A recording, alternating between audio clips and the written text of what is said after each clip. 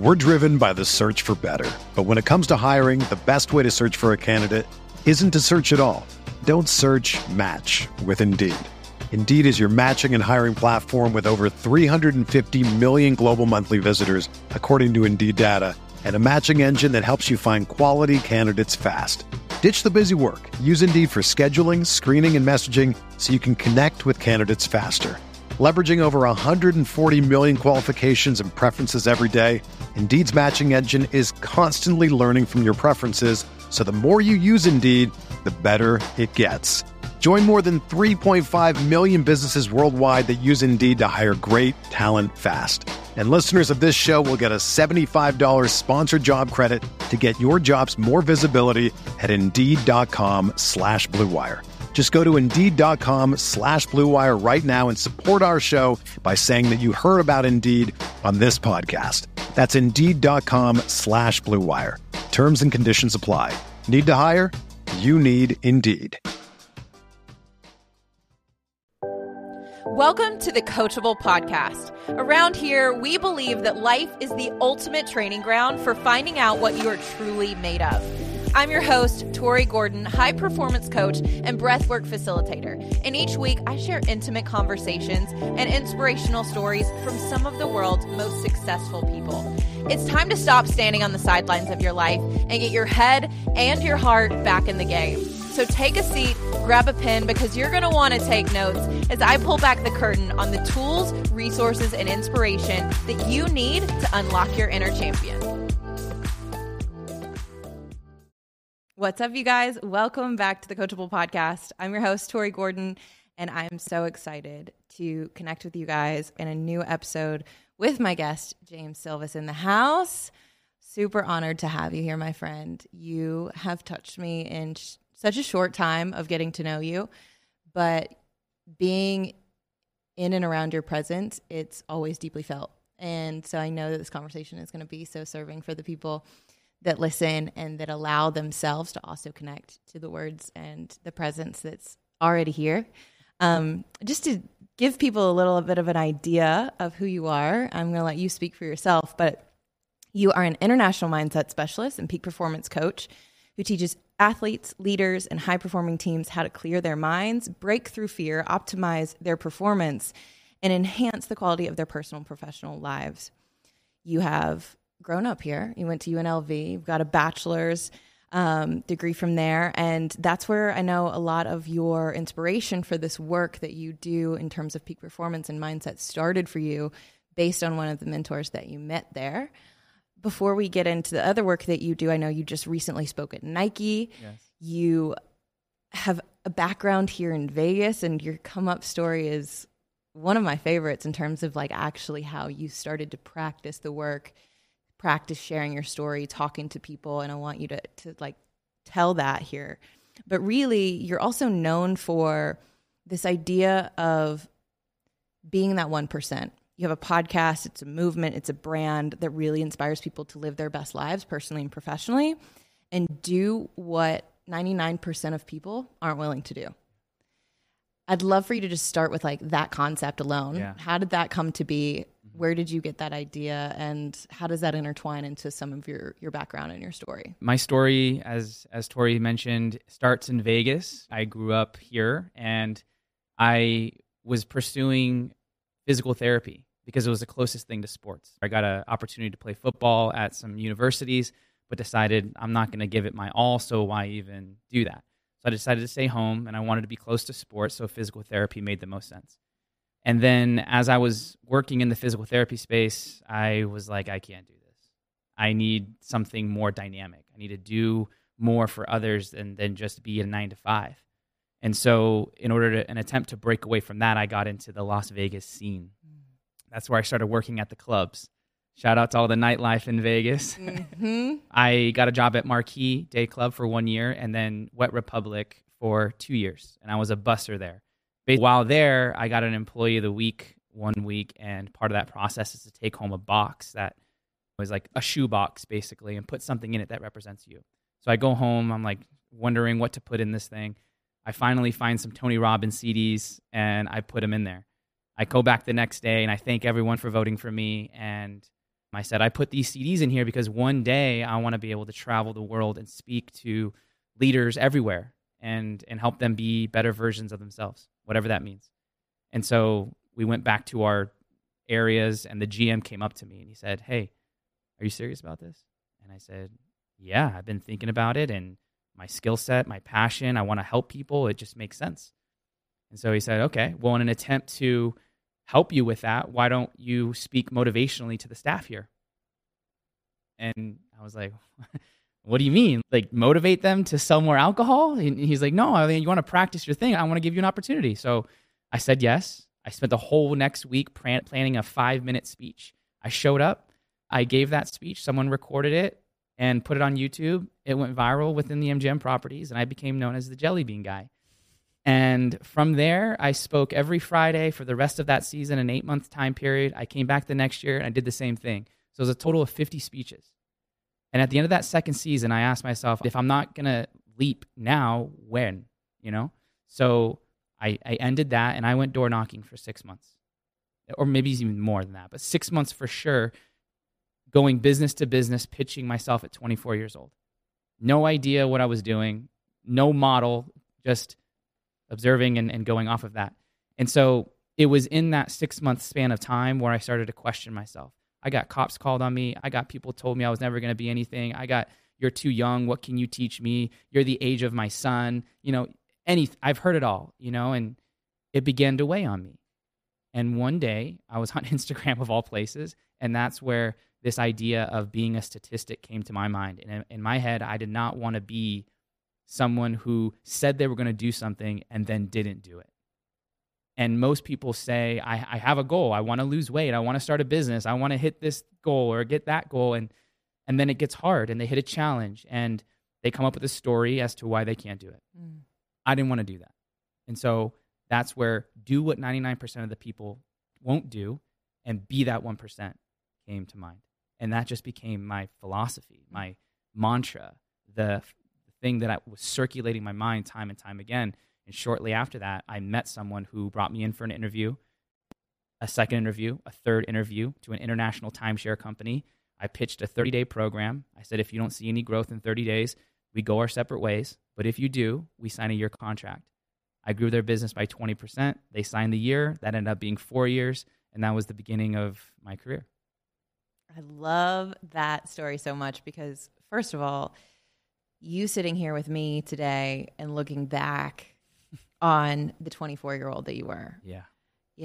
Busting tables, filling up ice buckets, putting in the hours here in the Vegas scene, making your way in the world and trying to figure out your life path and who am I meant to be? Who am I? What do I want to do with my life?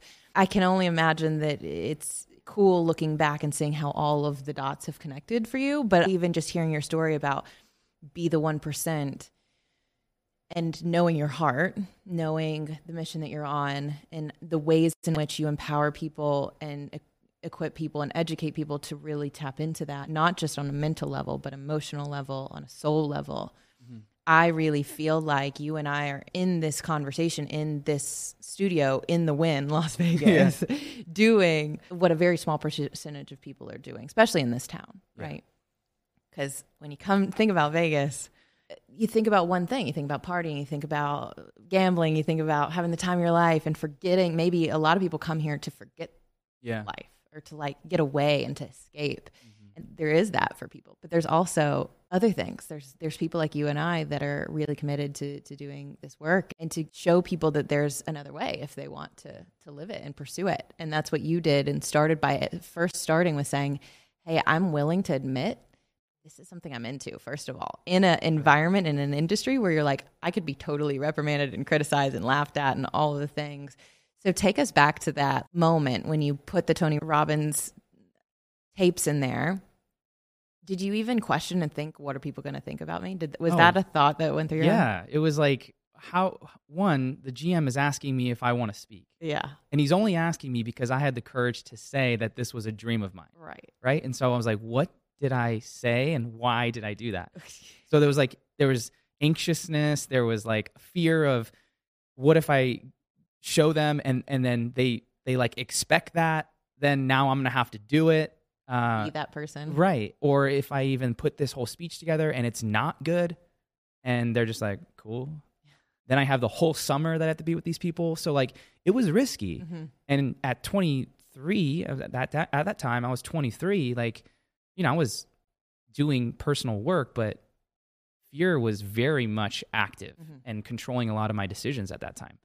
And so I had to combat that. Every day of that week leading up to that first speech, I was in my bathroom looking at myself in the mirror and being like, are you ready for this? Like, you said it, so now you got to do it. And I had whiteboards, I had journals. My girlfriend, who was now my wife at the time, was like helping me craft this 5-minute thing. You would think that I was getting paid $100,000 to give this speech. But no, this was just a dream. This was just a passion. And so with that, anytime you have a passion for something or you think of something that hasn't been done before, there's always going to be that level of anxiousness or that fear.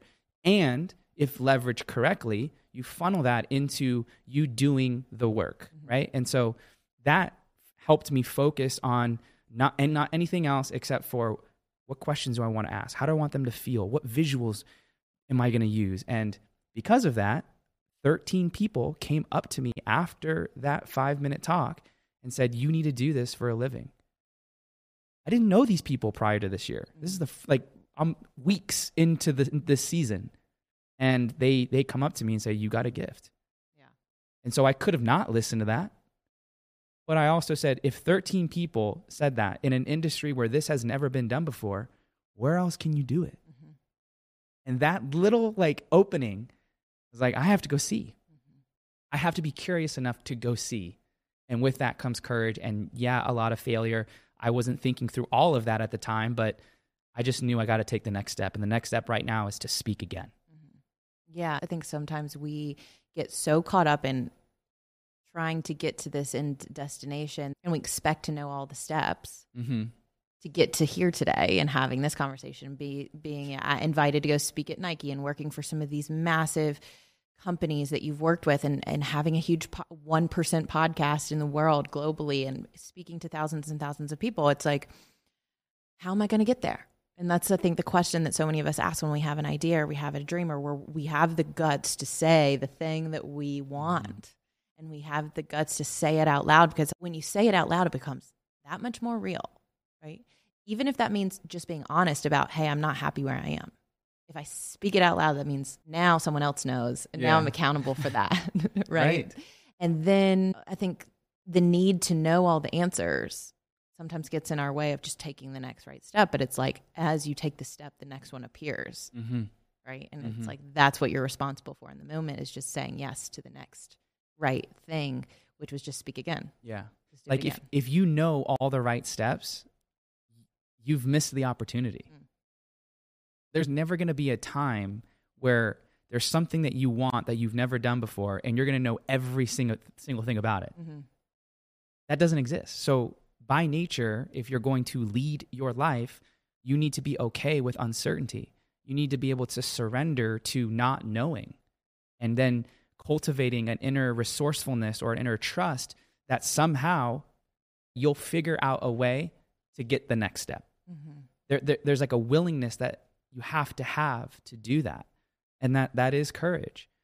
And if you don't have the courage to do that, then you're going to live in the predictable, safe comfort zone that most people live in. And I'm not here to judge that. I lived there at moments, but the way I want my life to be, how I design my life, is very intentional. I love being challenged because it exposes parts of me that I didn't even know were there. And the more I grow, the more value I give. The more value I give, the more I can impact. The more impact I have, the more it fulfills me to know that I'm making a difference both in my life and in someone else's, even if that's just a conversation or telling a story or asking a question. Right. You're saying, like, I want to find out what I'm actually capable of. And how am I ever going to know unless I try? Right. And so can I give myself the permission to try and see what happens and learn from it? And so, yes, that takes courage, and it takes willingness to fail and willingness to be seen, willingness to be judged, being willing to ice your comfort zone for a potential future that you haven't lived in yet. Yes. and sacrifice the familiar present for greater. And I think there's so many people that listen to shows like this, shows like yours. They hear, maybe they follow you online and they're like, yes, I'd love to do what you're doing, or I have this dream for this business, or I'd love to get investors for this thing. I want to create a real estate portfolio, whatever they want to do, and they don't know how, so that it stops them, right? Or they have all this fear about the uncertainty of letting go of how things are, because a lot of times things are good. Yeah. Sometimes we have to hit that rock bottom and everything, we're at this like rock bottom place where we have to build back better and restart over. But sometimes our biggest enemy is that comfort zone of like, things are easy, actually. Right. I could keep doing this. Yeah.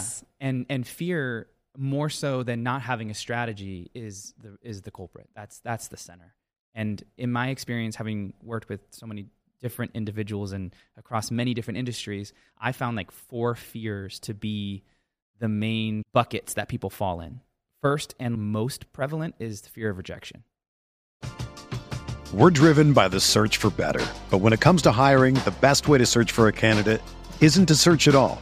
Don't search, match with Indeed. Indeed is your matching and hiring platform with over 350 million global monthly visitors, according to Indeed data, and a matching engine that helps you find quality candidates fast. Ditch the busy work. Use Indeed for scheduling, screening, and messaging so you can connect with candidates faster. Leveraging over 140 million qualifications and preferences every day, Indeed's matching engine is constantly learning from your preferences, so the more you use Indeed, the better it gets.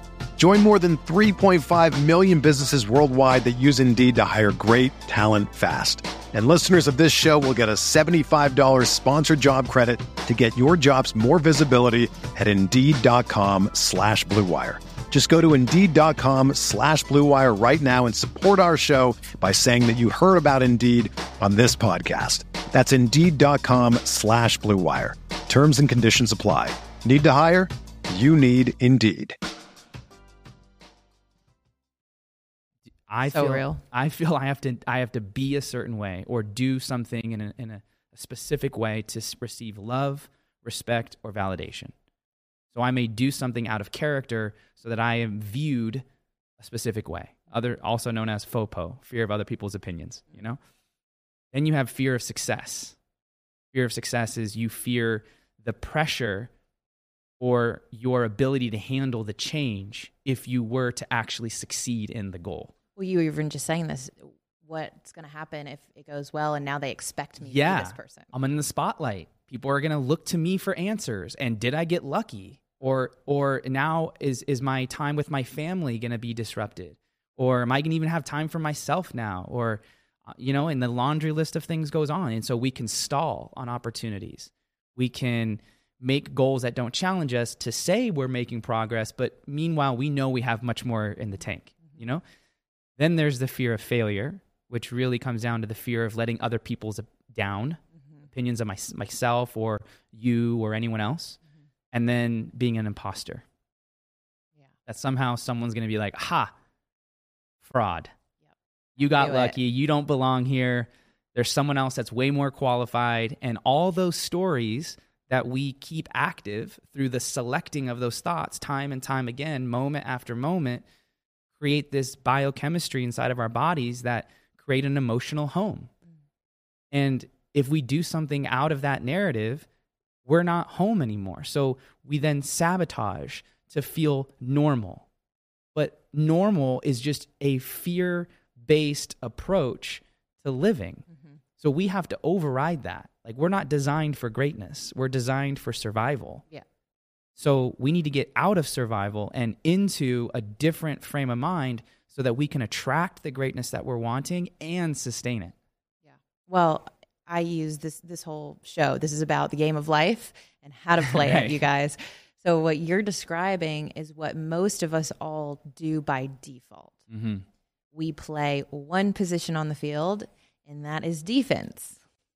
It's survival. Yeah. It's how long can you live? Can you procreate? Can you stay? You know what I mean? Like, it is evolutionary. It is built into our DNA. stay alive, your brain is wired to keep you alive, even if it's hurting you, even if it's painful, even if it, but at least it's familiar and it can predict the threats that are around you. And it knows that even if you're in a shitty relationship or a job that's sucking all of your creativity, whatever it is, it's like, at least we know what to expect here. And you're alive. And that's what I'm here to do, is keep you alive. Right. But what you're saying, and I would even go as far as to say, is what the 1% is doing. They've learned how to play a different position on the field, which is offense. Because defense just protects you. They're not moving towards the goals. It's just keeping the bad things out. Right. So when you think about it from that perspective, one, let's have a little bit of compassion and love for ourselves, because no one ever taught us this. Right. Right. No one ever taught you how to play. It's a skill. It's something you have to practice. And what we've gotten good at is what we've practiced doing. Yes. And so I think it's very normal to feel the fear. It's very normal to feel the anxiety, because what you're walking into is complete unknown that you don't have reference point for. And your brain is thinking about that as threat. Yes. Right? Yes. So what does playing offense and being the 1% and doing what most people are unwilling to do, one, what does that look like, like practically in your life? Yeah. And how did you start to learn, like when you were first learning this skill, like to start to put yourself in these positions, fumbling through that process, like what's that like? Yeah. I think the first step is choice and responsibility, ownership, that I'm showing up to a space of my choosing how I choose. That one, to what we were talking about earlier last week, is like sovereignty, right? Like owning your power, choice, responsibility. And with that, like here's an image that has helped me kind of really understand this. There's a doctor by the name of Lisa Barrett Feldman, and her book is all about, I think it's called How Emotions Are Built. Okay. And the imagery that she shares in that book is incredible, but she asks the reader to think about the brain as sitting in a big black box called your skull. It has no reference aside from the senses that send information in and out of the brain, right? Light and the way it bounces off objects creates images. Pressure and going in through your ear is what creates your hearing. Vibration. Yes. Pressure on your skin, causes you to sense certain things.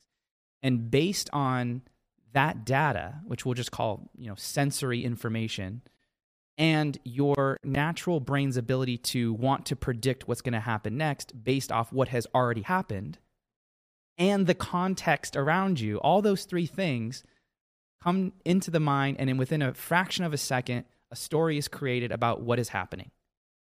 When you look at how you choose to be, or what you choose to think, or what you choose to feel from that perspective, then what became clear to me is I get to choose what story comes from the feelings that I have. The feeling that I have butterflies could mean that I'm afraid and I won't be able to do it, or it could mean that this is really exciting and this is something that I've always wanted. Depending on which narrative I have there, I'm going to take a totally different set of actions, right? And so I think anyone listening, think about it from that perspective. Just because you have an increase in heart rate, just because your armpits are sweaty, just because you've referenced one failure in your past, doesn't mean that failure needs to come back and represent itself again. So choose who you want to be, what you want to think, and what actions you want to take. From there, an intentional life can start to be created, and then that creates momentum. And then you start teaching yourself that you're the selector of your thoughts and of your experience, so that no matter what happens to you, you control how you show up. That's what leaders do. Leaders don't accept what's given to them. They don't operate from fear and say, oh, just because everyone else sees it like this, I should too. They generate their own thought process. And they say, this is what I see, which is different than what most people see, because most people don't know this type of stuff, and they just continue to do what they've always done, and they wonder why things don't change. But we're creatures of habit until we break the habit. Right. So we need to break that pattern by, one, taking ownership and realizing that we are choosing what we think, what we feel, and what we do. Yeah. From there, then we can get goals. We can have emotional regulation. We can have a team. Like there's other components that come into the mix, but that's fundamental. Yeah. It's that awareness that I get to decide. I get to choose, because what you were just saying, it's a habit. We have a learned habit of thinking Yes. and interpreting our emotions, our thoughts a certain way, Yes. the stories that we tell. So if you think about it in terms of just sports, as an analogy, you're a football player. I was an athlete all growing up myself. Yeah. When you start to practice, they say you play like you practice, right? But if you practice certain fundamentals in a way that is with poor form, Right. you're going to get in the habit Absolutely. of doing it incorrectly.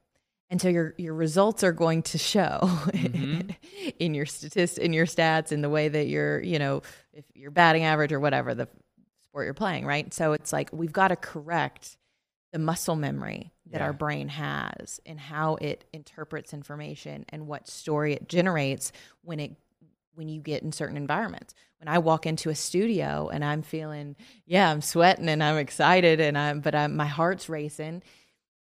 An old habit of mine would be, oh God, I'm out of my league. Yeah. I'm in the wrong place. I can't do this. What am I doing? Imposter. Totally. Yes. But I have retrained my brain. Yes. But that takes time. It takes consistent practice and repetition.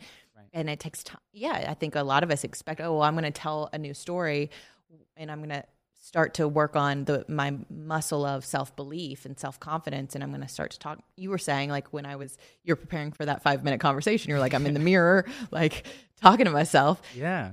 Because it's like you've driven down this path a million times in your mind, and when you veer off and try to take a new road to a new destination, it's like it's going to take some effort. Yeah. It's bumpy. It's totally It's not bumpy. paved. No. There's bushes and animals and things that you're going to encounter that you never have before. And that is what life is about. Mm-hmm. There's a documentary, I think we talked about this last time, called Stutz on Netflix. And one of the 3 things that this psychiatrist talked about is that life brings us 3 truths: pain, uncertainty, and work. Uncertainty is embedded into life. And so the more comfortable you can get with that understanding, then you stop wasting energy on things that you can't control, which is anything outside of this moment. And so if I just reallocate the energy that I'm using to think about thousands of possibilities, all of which probably won't happen, and instead be what I choose to be right now in this moment, that right there, what I co-create in this moment, will then lead to another moment, that next moment, then the next moment, then the next moment. And those are small wins that over the course of a week, of a month, a year, develop a mindset, a lifestyle where you don't have to think about it anymore. It's just embedded into you. So we have to be able to, to use a sports analogy, you have offense and defense, and maybe in football you have special teams. Sure. Everyone wants to score a touchdown, but 3 points is still 3 points. Sometimes you got to kick a field goal. Yep. And field goals win Super Bowls. They sure do. Yeah. I mean, so in the repetition and the practice, and I always say champions, they do the basics better. Yes. It's not like you get out of the 1%, do the basics better. It's almost boring. They don't graduate from the basics. It's like you're still doing the fundamentals. You're still putting in the time of self-awareness, of self-reflection, of maybe, I don't know, what are the fundamentals for you? I would love to know that what I practice. That looks. Yeah. To continue to do the work that I do. Yeah. I think fundamental to me is a form of writing. I think writing does a lot for me. It, 1, allows me to vent. 2, it allows me to see how my ideas intertwine with other ideas. It's a form of release. Mm-hmm. It also makes it real. We have 60,000 thoughts a day on average, 95% of which are the same as yesterday. So if we're not aware of what we're thinking in a visual format, like, you can understand that conceptually, but if you start writing down how you feel and what's going on in a journal or on a piece of paper, that hits different. From there, it's tangible. You could do something with it. And so writing has become a fundamental. It's part of me writing a book, but writing in general. Then fitness. if my body doesn't feel good, I don't feel good. My mind doesn't work well. The blood's not flowing right. It's not oxygenated. I don't feel strong, firm, sturdy. I can't feel grounded. So that's a fundamental. Sleep, basic, boring, but I need it. Right. Hydration in the West, we're very over-caffeinated and drink heavily in alcohol. So being mindful of how you're replenishing your body. And then goal setting tied to delayed gratification. Like what is your process and your style, and how can you fall in love with the emergence of that? Not playing keeping up with the Joneses, not because Sally did it, I want to do it, or everyone has a podcast, so I want a podcast. What do you like? What's your game? Yeah, like you talk about, like, right? What's your game? So, yeah. Okay, I love this because you just hit on a lot of similar fundamentals for me, in terms of writing and sleep and nutrition and fitness, all of those things. And I've added those, over the years, little by little. Yes. Like fitness was a thing when I was growing up because it was a natural part of my lifestyle and sports. And then I got into college and it wasn't. And I've had to learn how to reintegrate these aspects. Sleep, especially during school and partying phases, it's like, okay, actually I can see the importance and the value of this. And the one percenters and the most successful people are getting up in the morning and they're not sleeping till noon. And, so I've reintegrated these aspects of myself over the years. It's not like all at once.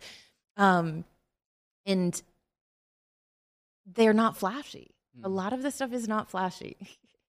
It's just, but it's necessary. And you feel the effects of it when you don't do it, right? And you start to create a new baseline for your potential and your what you're the threshold in terms of energy levels and clarity and mental acuity and sharpness that that you can operate at. And then when you don't do those fundamentals, that you're not operating at that. Yes.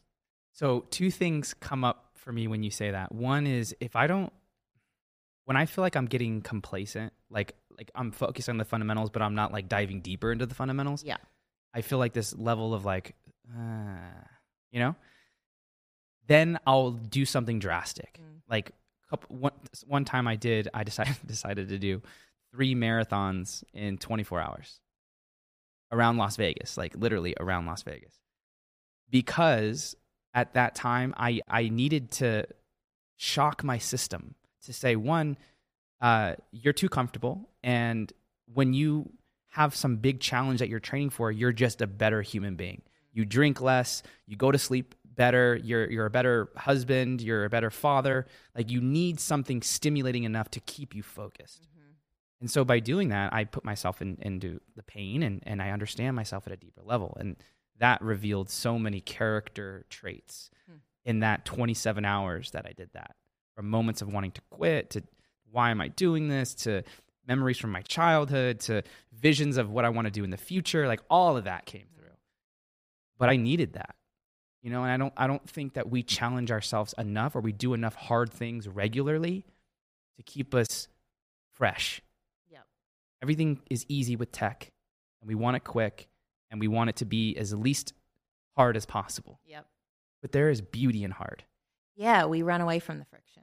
Right. We're like, how do I do everything with grace and ease and the least amount of friction possible? And I'm all about creating ease for ourselves. But at the same time, there's so much value. Richness in that jumping into the deep end. Like that's the visualization I got when you're like, I did this crazy thing and ran 3 marathons in 24 hours or whatever. It's like most people think you're crazy. Why would you ever do that? And what I hear is I'm going to jump into the deep end because I've been playing in the shallow end for a long time. And I'm just going to see, I'm just going to flail my arms and my legs and see what happens. Right. And I'm actually going to realize I didn't die. And you hit a different level of everything. I imagine it's like Mother's Day is almost here, and you can get her the most beautiful time-tested gift around. A watch she can wear every day for Movement. Whether mom's into classic dress watches, rare and refined ceramics, or tried and true bestsellers, Movement has something she'll love. And right now, you can save big on the best Mother's Day gift ever with up to 50% off site-wide during Movement's Mother's Day sale at MVMT.com. Again, that's up to 50% off at MVMT.com.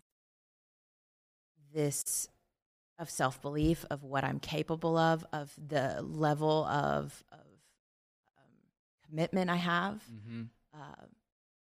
what I'm willing to endure, my endurance. Capacity. My capacity expands in those moments so that I can hold more. Yes. I can hold more love. I can hold more presence. I can hold more gratitude. I can hold more abundance. The opportunities that come into my life, I can only imagine just start to grow and expand because you have grown and expanded. That's right. And they're anchor memories. Yeah. Right? So like a simple example, if I go outside and it's cold and my body starts shivering, I go, dude, you've sat in way colder water. Like, relax. Take a deep breath. And then I take a deep breath and it changes how I feel. Or when I'm in a tough conversation and someone asks me something, I'm like, where do I go with this? You've done this, this, and this. Breathe and just ease into this. You know, and it's like, it's still tense, but my body's less. There's a softening. Yes. That's what it's like, even as you just said that, I can feel like a release and a softening into the moment. It's like you said, it's like, I've been here before. Yeah. I've been here before, and the tension lessens a little bit, and then you're able to it's like you do in you've ever done a cold bath, which I know you have. But if for those listening, like, there is a shock factor when you get into an ice bath and your whole nervous system is like panicked. And then when I remember the first time I ever did one, it was in the middle of winter and it was freaking cold, and I couldn't catch my breath. I was like, oh my God, like I'm gonna die. And then I breathed through it and I caught my breath, and then there was just this release, relaxation that comes in, and you're like, I got this. Like, I'm okay. And I think it's the brain, the mind that when you go into a hard conversation, someone catches you off guard, there's something activated, an emotion, a memory where this feels scary, this feels really intense, this feels big. And you're like, the mind says, I'm not going to be okay. This is not going to be okay. But then you remember, I'm okay. I'm okay. And if you can just even in this moment, feel into what it would feel like if you believed that you in this moment, wherever you are, whatever you're experiencing, is okay. Yes. Can you feel a little bit more expansive? Do you feel a softening? Do you feel a release happening? Because it's in that belief, and that's what just happened is you adopted a new interpretation of those feelings. That's right.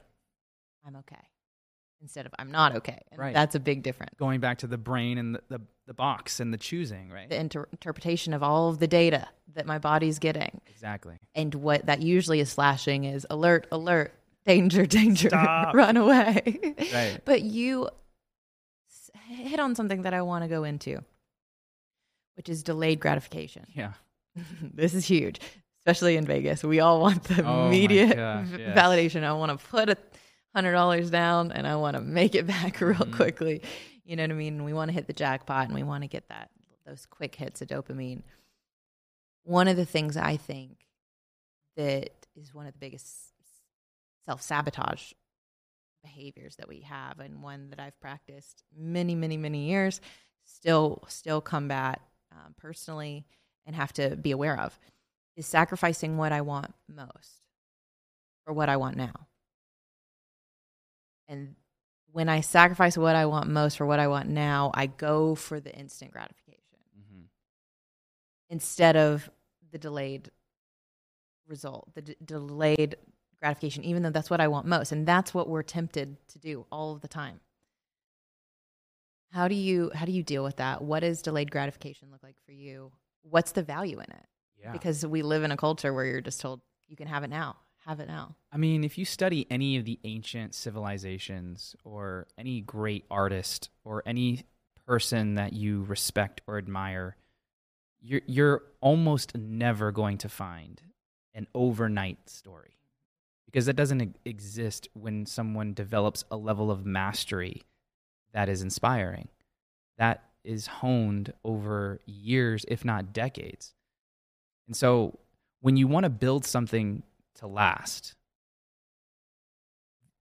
time is not as important of a factor as laying the brick as beautifully as you can. You know? And so it's a shift in values. Mm-hmm. I'm going to go faster if I care more about what others think of me than what I do.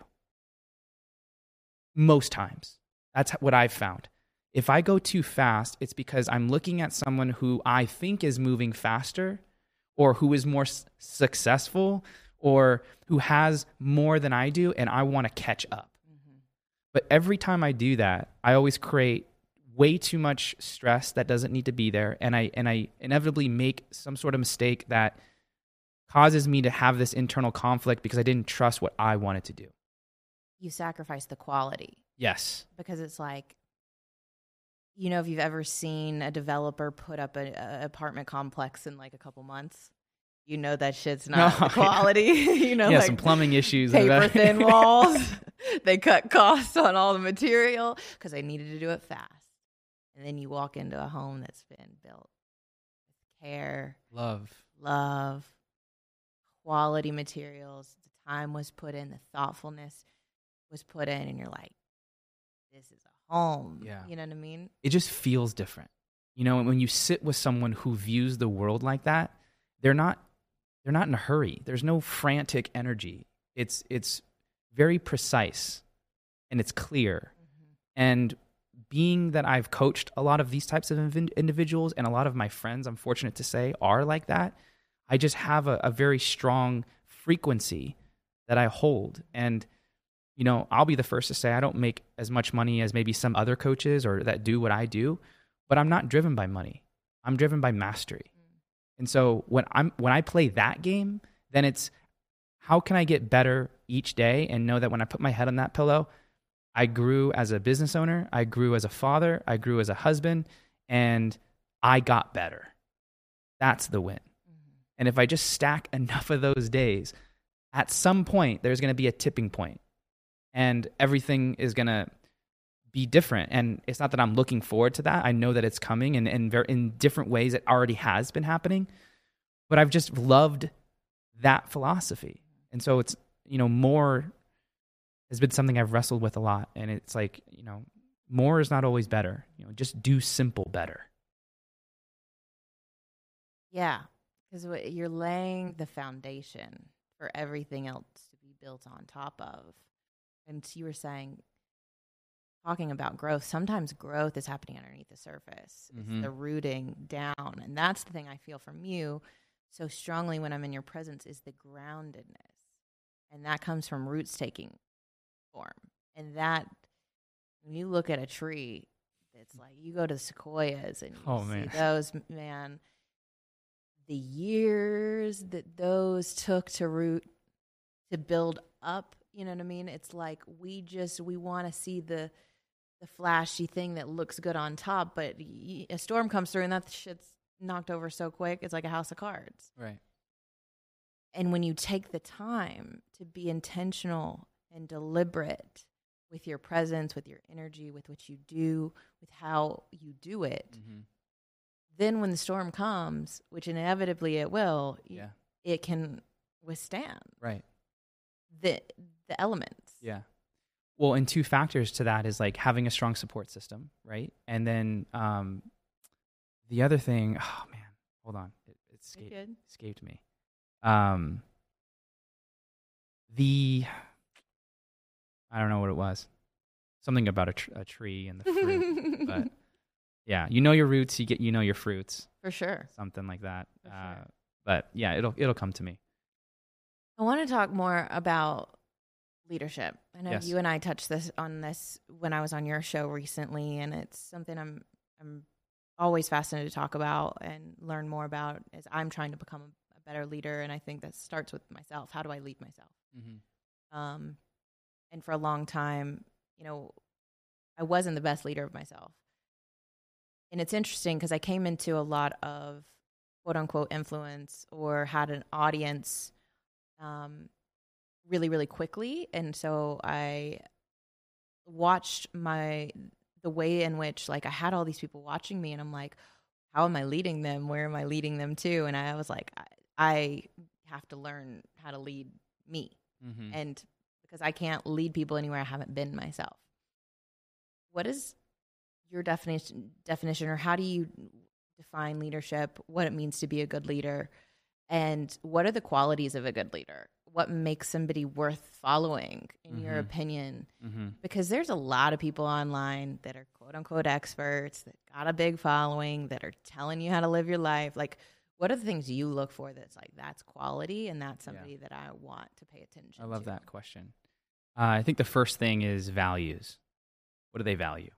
And if people don't know what their values are, then they get swept up into what other people think they should do, and they don't live their life on their terms. But when I am around a leader who's rooted in values, the way they speak and what they speak about is very organized, and their words, there's integrity between what they value and what they do. And so I'm looking for that. And there's a feeling that comes with it. There's a conviction in it. And it's not an overpowering one. It's not like if I speak louder or if I use my posture in a different way. It's like it's an energetic thing. And I will only can say just there's no like I don't know scientific formula of what I'm looking for. It's more so a feeling. So but it's centered around values.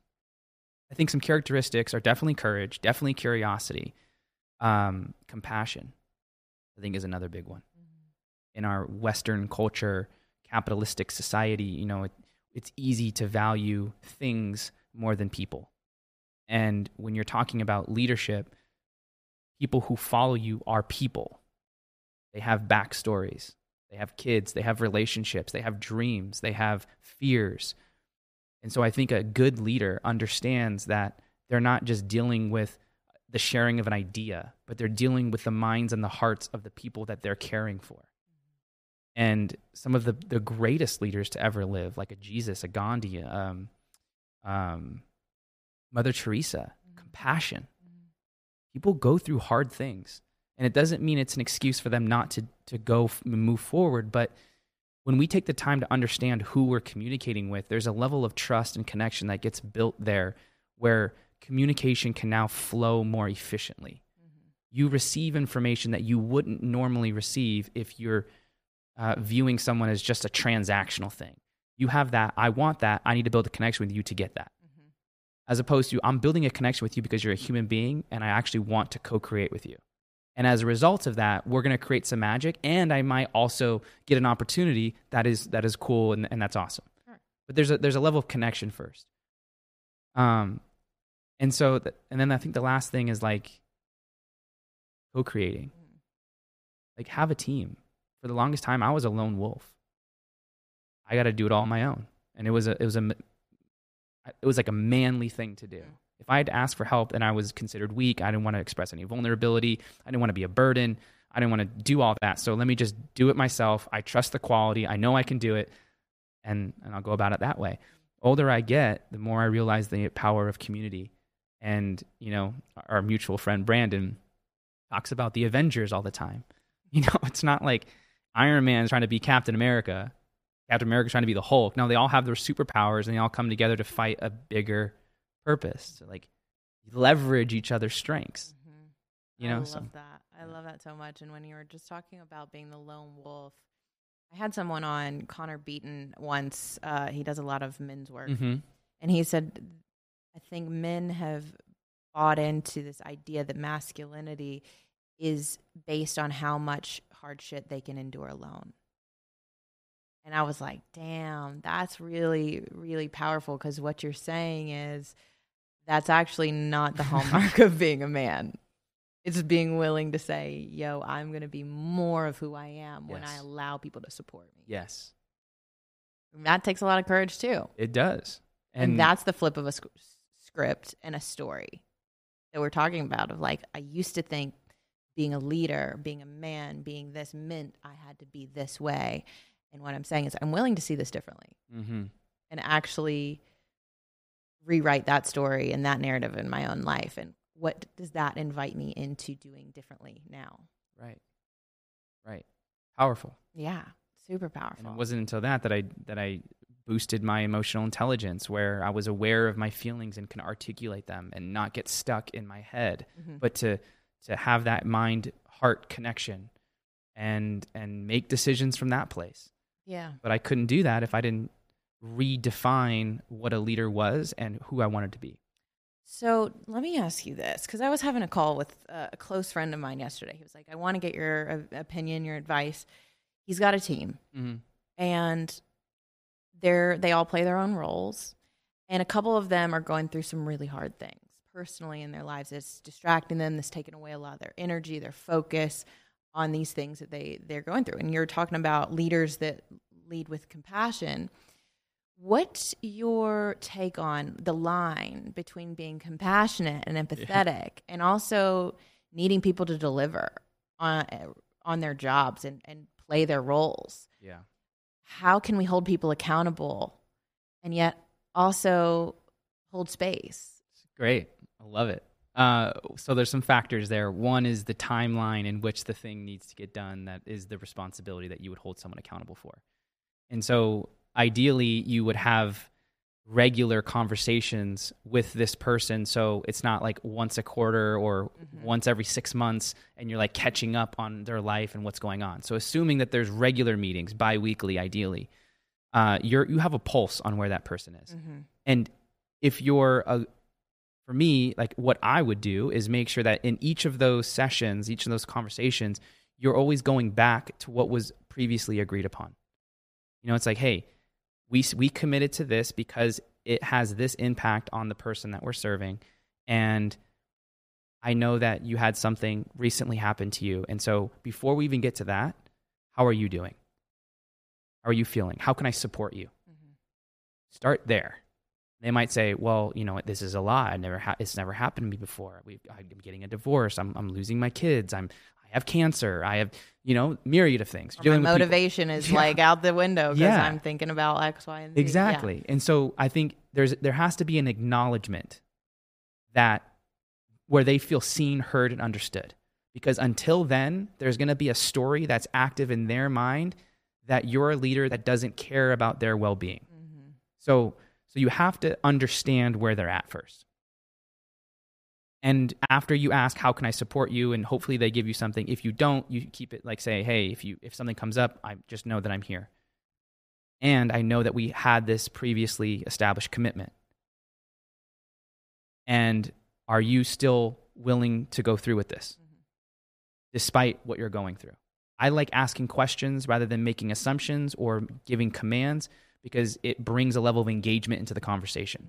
I don't want to be a dictator leader. I want people to be where they want to be and to choose that. And so I'm going to frame that in a way of like, this is still the commitment. Are you still on board with this? Yes. Okay. Then I'm still going to hold you accountable to this.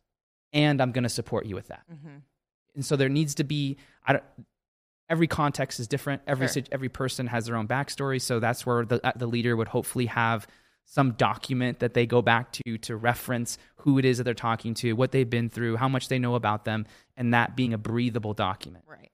And leveraging that information in the conversation so the person feels supported and also called forward to have a bigger capacity to prove to themselves that they could do something more than what they thought they could. Right.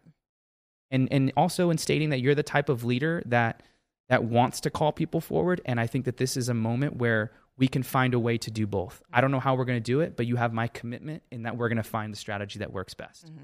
I think if someone hears that, they're going to be open to exploring new ways of getting things done. You might even activate a new level of resourcefulness that these employees or this person can go and embody. Yeah, and I think you're finding this, in the way that you're describing it, is this balance of the masculine and feminine.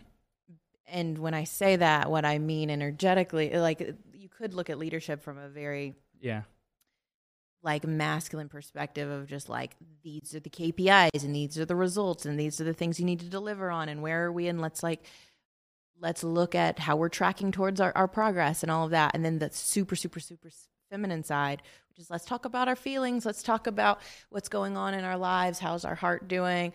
What do we need? How can I be supportive? All of those things, which are beautiful, both necessary. Mm-hmm. And you're saying we need both. Right. Because there has to be a blend of the two where I can create a space where you can feel seen and heard and appreciated and acknowledged. You said the acknowledgement is huge, which I completely agree. We got to talk about the thing. Right. and we both have to know that that's the thing. The thing. We got to name it. We got to call it out. We got to say what it is. And not, I think that's one thing people struggle with because they want to allude to it, but they never want to name it or call it what it is, what's going on. Right. And then there's this other side that's like, and I'm going to call you forward to what your commitments and what our agreements that we have together. Right. It's a move from but to and. Mm-hmm. I hear you're going through this really hard time, but we have something that we still need to do. When you say but, everyone forgets what you said before it, and they only focus on what's after it, right? When you say and, you're combining both stories. You're including it. They can both coexist. And you, the leader, become the space in which both of those things can coexist. Mm-hmm. This is new level leadership. This is creating something out of nothing. This is redefining blockages and seeing them as opportunities, right? Mm-hmm. It takes someone to see it like that, but one has to have a vastness of skill through the repetition, time and time again, to be able to do that. Yeah.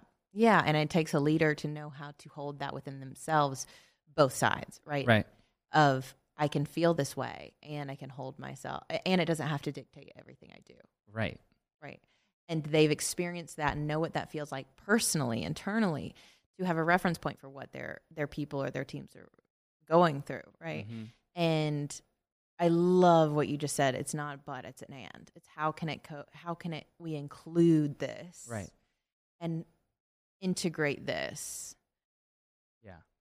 To allow us to continue to move forward. It's like black and white thinking or color. Mm-hmm.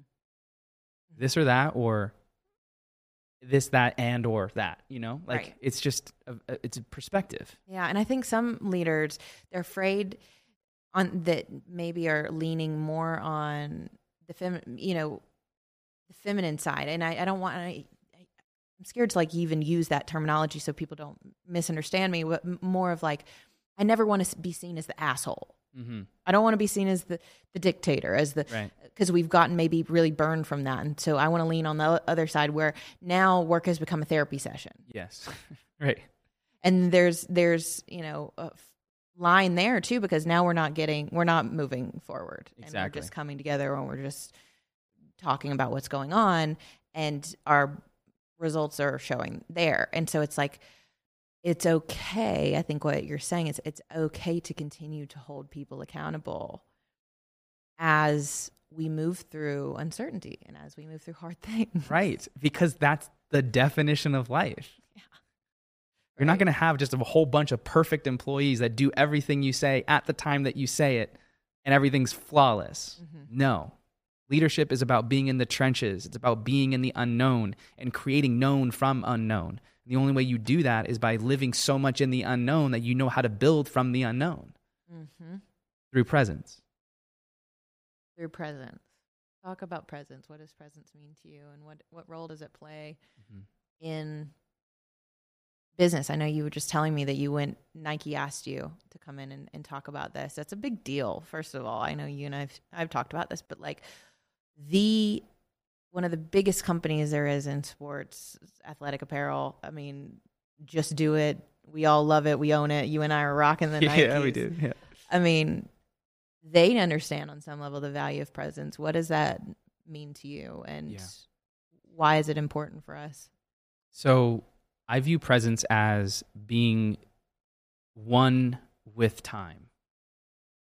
So oftentimes if you ask an athlete, when was your best performance? Tell me about how that felt. They'll usually say something of like, time slowed down. I was able to see things in a different way, which helped me show up in a different way and score the goal or make the shot. But when you're present, it's not that you're slowing down time. It's just that you're on time. You're not living ahead of time by compounding all the things that you're thinking about that could potentially happen. It's the compounding of all those thoughts that actually speeds up the time. which gives the anxiety and the nervousness. But when you're present in the moment without judgment, you're on time, flowing with it, And so, when you look at someone like Nike and the work that they do within the department that I was speaking to, they're very complex. Time zones, multiple language barriers, it's complex. You can't handle that complexity if you haven't trained your mind and your body to be where your feet are. If you're living in last week because of a mistake you made, or you're too far in the future, you're missing what's happening now. And right now is all there is. Tomorrow never comes, because when it gets here, it's today.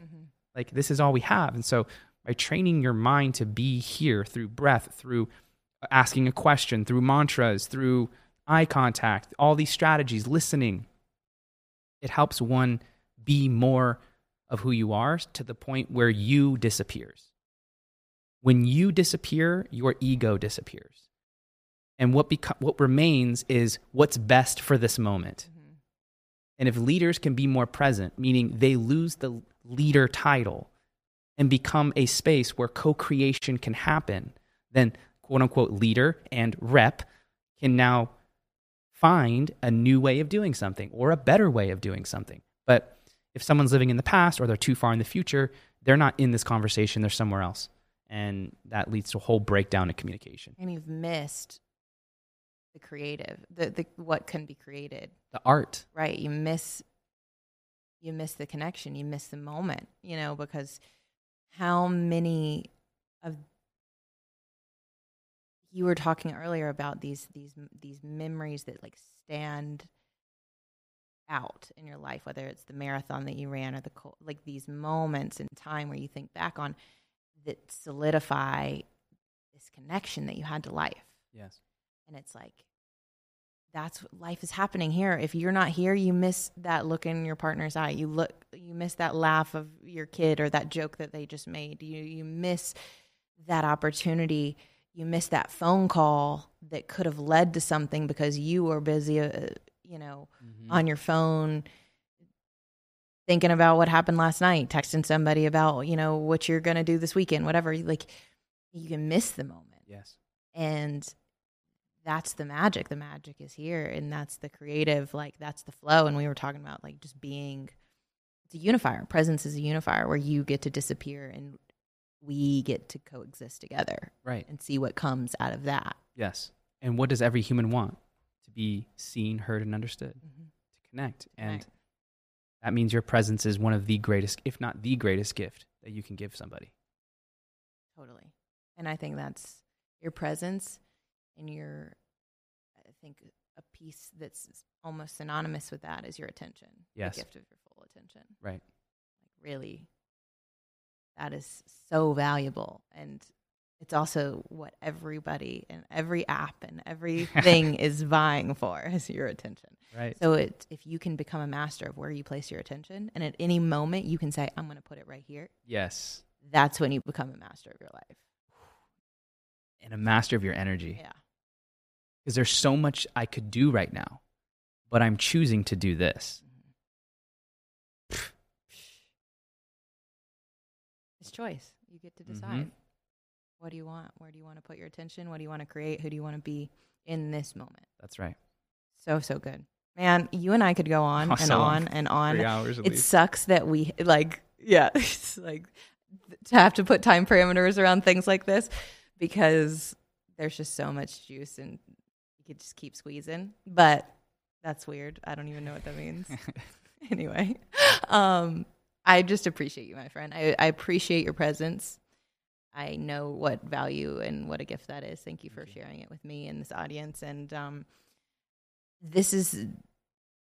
I can't wait to see you blow up because what's already taken root is just going to continue to grow, and the sky is the limit for you, truly. And I'm just so excited to be part of witnessing that and have you here. And so thank you for sharing your gift with us.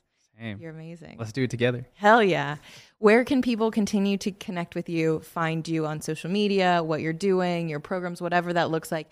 continue to share that with our audience? I think the easiest way is through Instagram and podcasts. So Instagram, James_Silvas, SILVAS, and podcast is Be That One, the number 1% sign, on Spotify and iTunes. And I think connecting with me there can start an amazing relationship. And I create content there that helps you live life on your terms and squeeze as much as you can out of this precious, sensitive life. So thank you for having me on. Thank you for listening.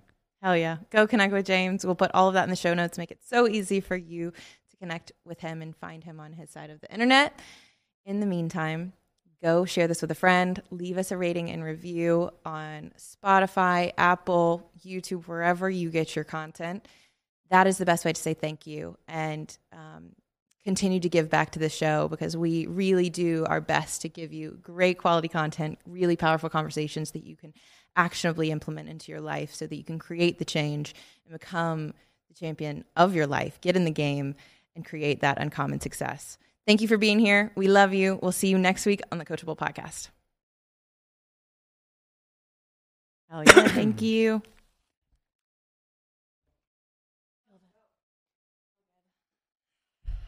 Thank you. Everyone is talking about magnesium. It's all you hear about. But why? What do we know about magnesium? Well, magnesium is the number one mineral that 75% of Americans are deficient in. If you are a woman over 35, magnesium will help you rediscover balance, energy, and vitality. Magnesium supports more than 300 enzymatic reactions in your body, including those involved in hormonal balance. From functional medicine doctors to mental well-being and female hormone experts, we all know that magnesium is the one mineral to improve all aspects of well-being and health. But which one? Magnesium Breakthrough from Bioptimizers, the trusted choice recommended by leading experts with 7 best-absorbed forms of magnesium to ensure your body receives the support it needs for overall well-being. Go to bioptimizers.com/balance today and use code BALANCE10 for 10% off. Support your journey to wellness at bioptimizers.com/balance. Magnesium Breakthrough from Bioptimizers, your foundation to optimal health and vitality.